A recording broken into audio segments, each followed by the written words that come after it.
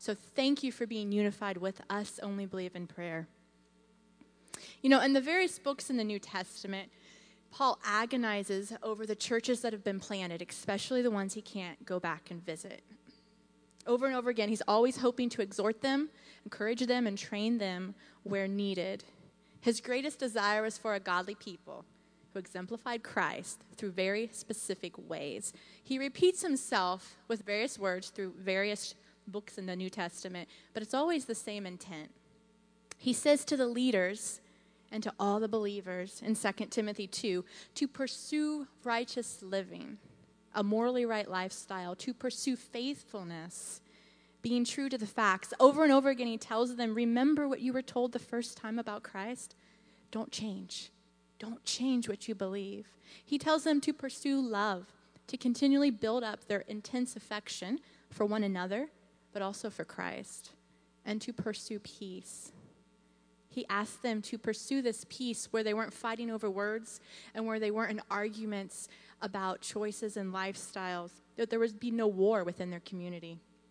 Over and over again, he says, remove yourself from empty words, vain arguments, worthless things, because these fights over non-important philosophies and beliefs and words, they can lead to ruin to those who are listening.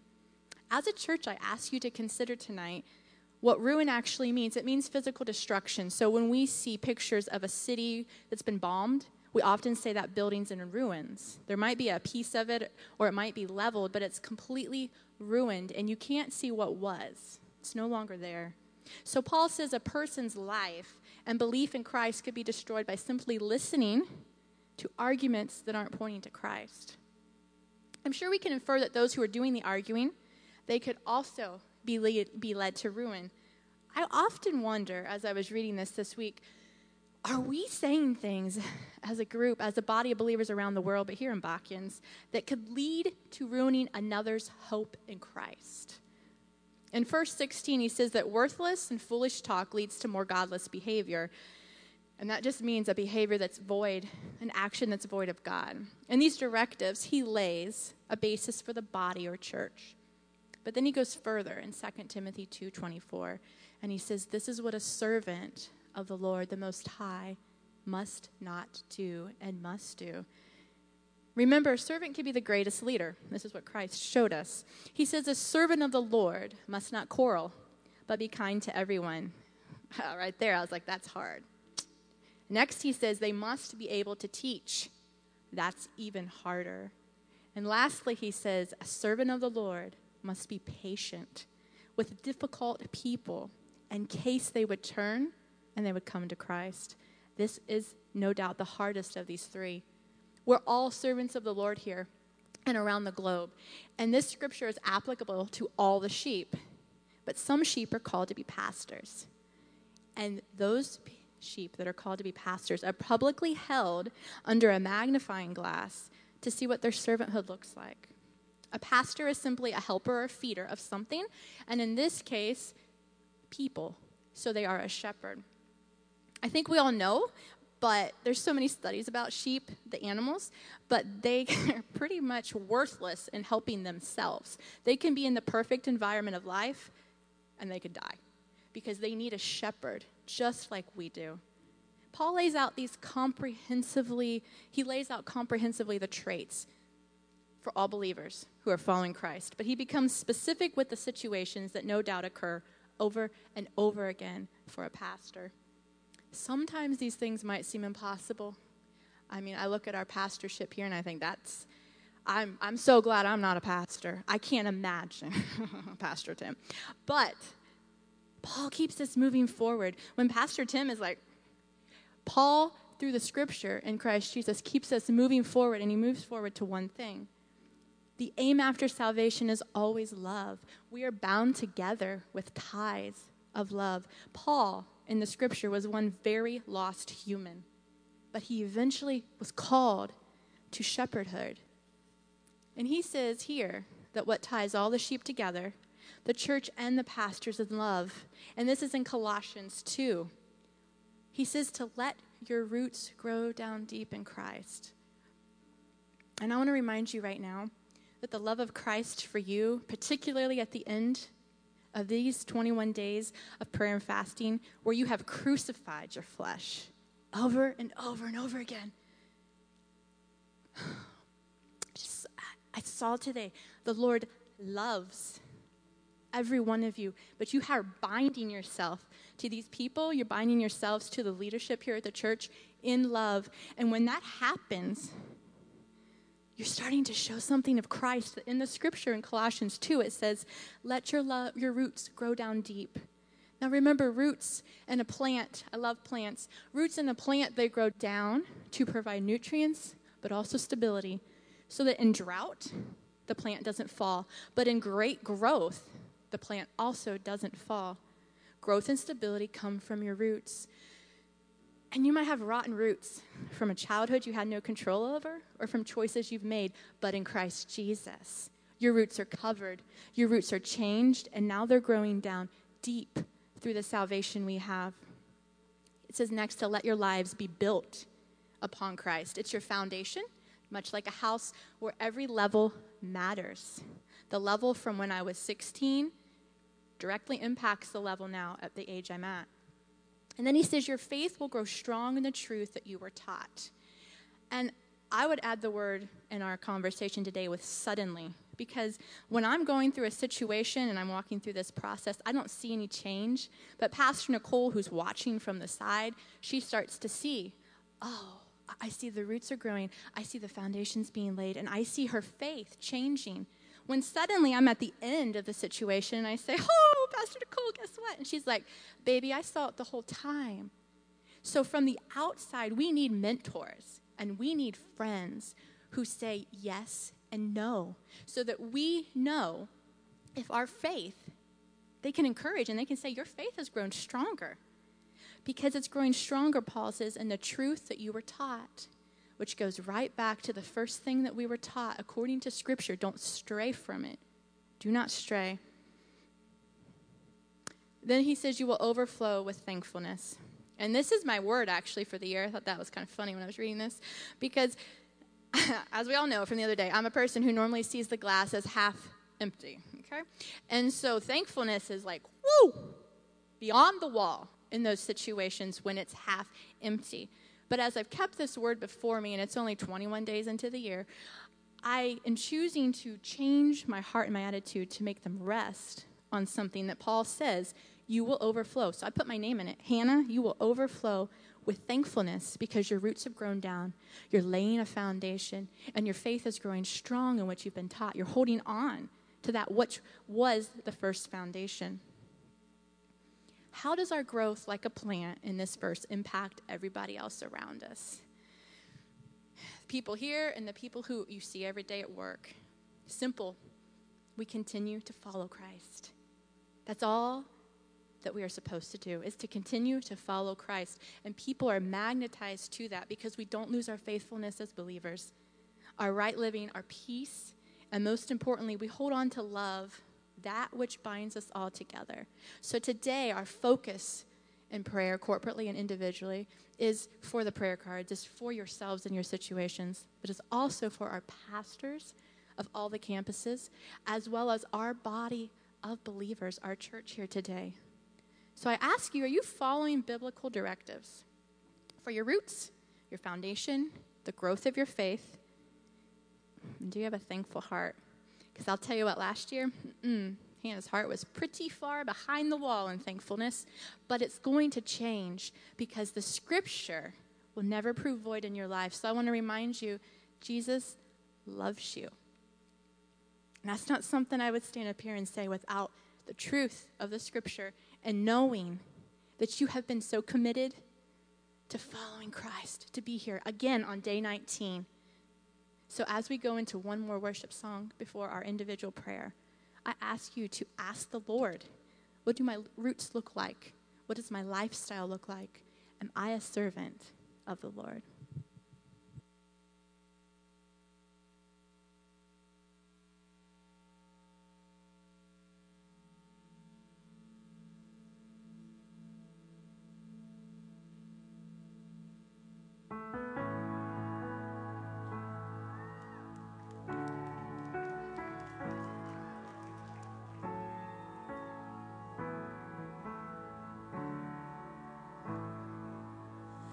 the king of my heart be the mountain where I run, the fountain I drink from. Oh, he's my song.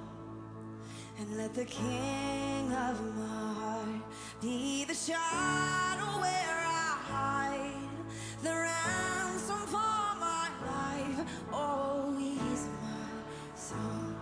Yes, you are good. You're good. Oh, you are good. You're good. Oh, you are good. You're good. Oh, you are good. You're good. Oh, now let the king of my heart be the wind inside my sails, the anchor in the waves. Oh, he's my song. Let the king of my heart be the fire inside my veins, the echo of my days. Oh, he is my, oh, sing it again. Let the king of my heart be the wind inside my sails, the anchor in the waves. Oh, he is my, oh, I know. Let the king of my heart be the fire inside my veins, the echo of my days. Oh, he's my soul. It's so good. You're good. Oh, you are good. You're good. Oh, you are good. You're good.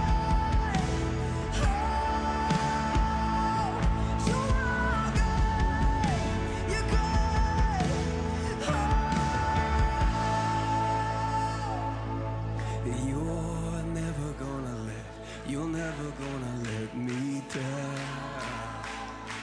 And you're never gonna let me down. You're never gonna let me down. No, Lord, you're never gonna let me down.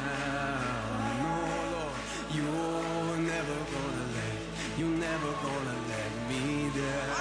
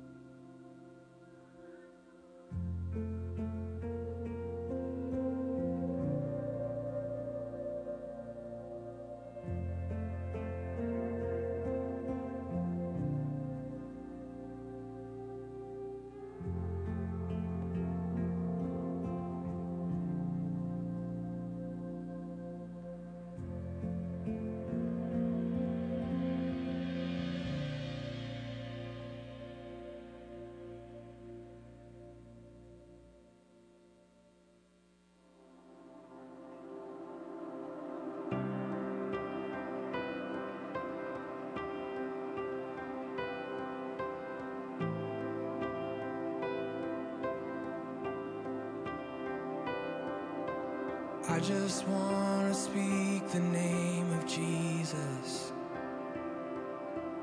over every heart and every mind. 'Cause I know there is peace within your presence. I speak Jesus.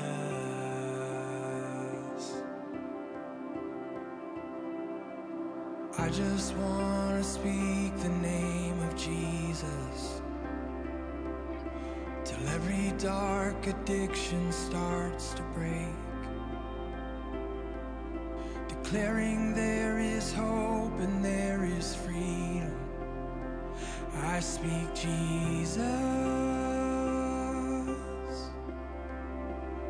'cause your name is power, your name is healing, your name is life. Break every stronghold, shine through the shadows, burn like a fire.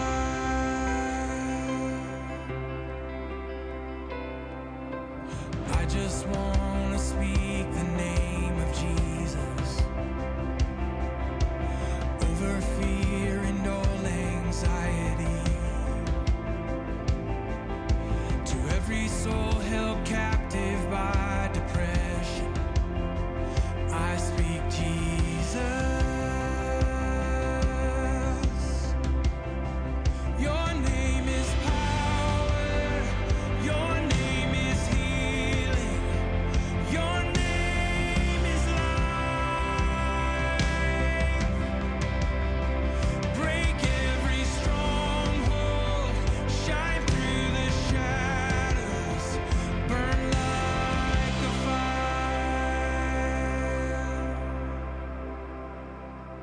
Shout Jesus from the mountains, Jesus in the streets, Jesus in the darkness over every enemy. Jesus for my family, I speak the holy name, Jesus.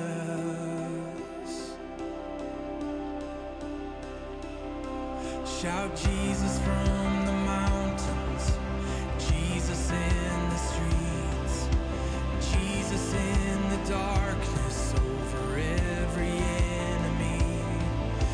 Jesus for my family, I speak the holy name, Jesus.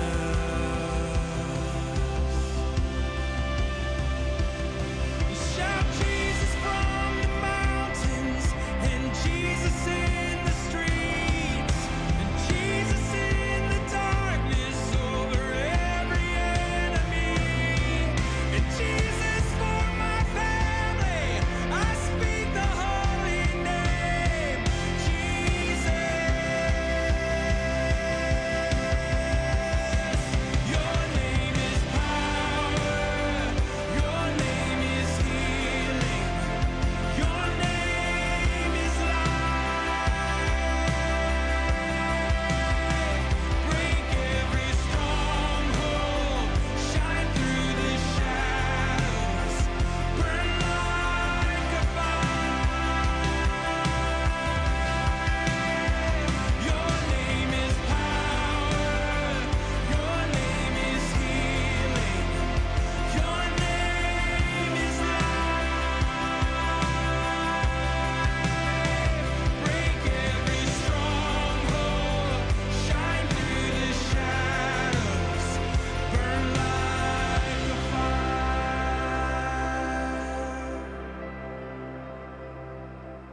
I just want to speak the name of Jesus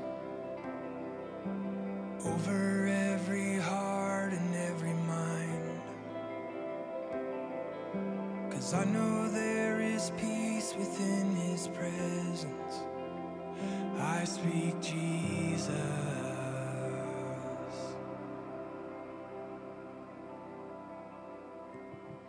I encourage you tonight for our last 10 minutes. So you're welcome to walk around, sit, lay on the floor. But if you have a Bible, I ask you to follow along with me and pray Psalm 91. And I ask you this because as you pray it out loud, put in your name, put in your family's name, put in the church's name, put in the leadership's name, but pray this out loud with me. Those who live in the shelter of the Most High, Father, I thank you that our pastoral leadership lives in the shelter of the Most High, that daily they come and they sit in your presence. Daily they read the scripture. I thank you that daily they live in the shelter, that place that is built specifically for those who come to find you, that our pastoralship will find rest in the shadow of the Almighty, that they find rest when they come in, that they lay down what is heavy and they take on the yoke that is light. I thank you for lifting them up in the shadow of the Almighty God, or the Father God who loves, that you would just take those parts of the hearts that are heavy and you would start to bind them back together in love. The things that are fractured in our pastoral heart from pain, from sorrow, from hardship, I ask that those would be mended by the love of Jesus Christ, that every time they come into the shelter in the shadow of the Almighty, Father, that things begin to change and they walk out different. Father, I declare this about the Lord, that you alone are our refuge. You are our place of safety. You are our God, and we trust you. So, Father, for our church at Only Believe, I declare that you alone are our refuge.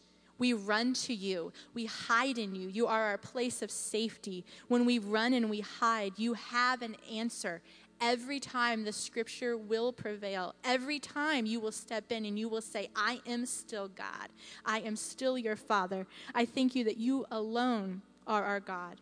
We alone trust in you as a church at Only Believe, Father, because we remember what you've rescued us from. You have rescued us from every trap. We remember what you have done. We call to our remembrance, and when we come and we find shelter, we thank you. We praise you. We praise you like in Revelations 4, where the holy ones, they cry out day and night, night and day. We cry that out as we come into the secret place. We say right now, holy, holy, holy is the Almighty God, who was and is to come. We believe when we come into the shelter and we find refuge in the shadow that you are, you were, and you will be. It never changes. You protect our church from every deadly disease. Father God, be that health disease, be that spiritual disease, be that emotional disease, be that just simply life. You protect us from every disease, Father. We call out the diseases that we know of right now in people's lives and maybe our own. We call them out. We name them. I rebuke you, cancer. We rebuke every spirit of infirmity that is trying to plague. We rebuke the spirit of death. We rebuke the spirit of lies. Father, we rebuke the spirits that are deadly, every one of them, and we call them and we command them by Jesus' blood to be out. We throw them at the foot of the cross. Father, we believe that you cover our family with your feathers, with your wings, and in your wings that we will find shelter, our family will. Your faithful promises, they stay. They are our armor. They are our protection. So right now, Father, I thank you that you cover my children. You shelter them. You keep them from childhood trauma. You keep them from childhood drama, Father God, that you protect them from my own faults and my own failures, Father, that by the blood of Jesus, you come into my children's lives and you take that which could be tending towards death and you lift it up through the goodness and the promise and the purpose that you have for our children. Your faithful promises, they are our armor as the body of Christ. Father, we take them up for protection. We remember your promises. We remember your promises that are in the scripture that you've spoken to us individually. We remember them right now. We call them forth, church. I want you to call forth the promises he has given you, the scriptures you meditate on. Yes, we thank you, Father, for those promises. Thank you that you meet us every time we come. That, Father, we hear you, our hearts call, hear you say, come and talk to me.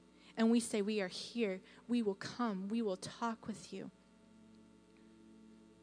Father, I thank you that we as a body are not afraid of the terrors of the night, nor the arrow that flies in the day. We do not dread the disease that stalks in darkness, nor the disaster that strikes at midday. And most importantly, though 1,000 fall, or 10,000 die around us, that evils do not touch us, these specific evils that you listed here. Father, I thank you as a body of believers that only believe.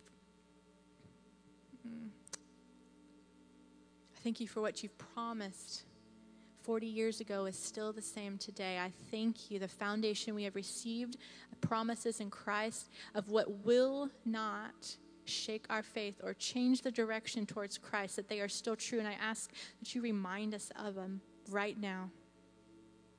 We thank you as we find shelter and we rest in you. Deadly diseases, evils, they do not touch us. Father, I thank you, we open our eyes and we see how the wicked are punished, that we do not hide just waiting for you to come back, Lord Jesus, but we are open, our eyes are open, looking who we can reach, who we can touch. Father, I think of my neighbors. I think of my family members who don't know you. Father, I ask right now that our eyes would be open, church. Call out those people that you see, that you know, that you want to talk to, but you're scared, that you want to talk to, but they have been mean to you.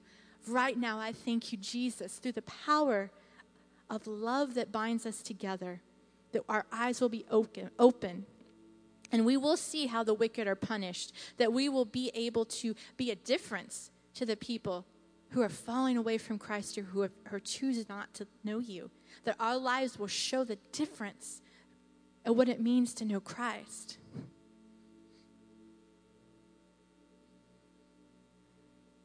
The Lord says in verse 14 that I will rescue those who love me.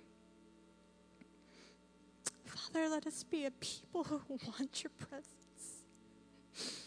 Let us be a people who love more than anything else a day in your courts, that it's better than 1,000 elsewhere.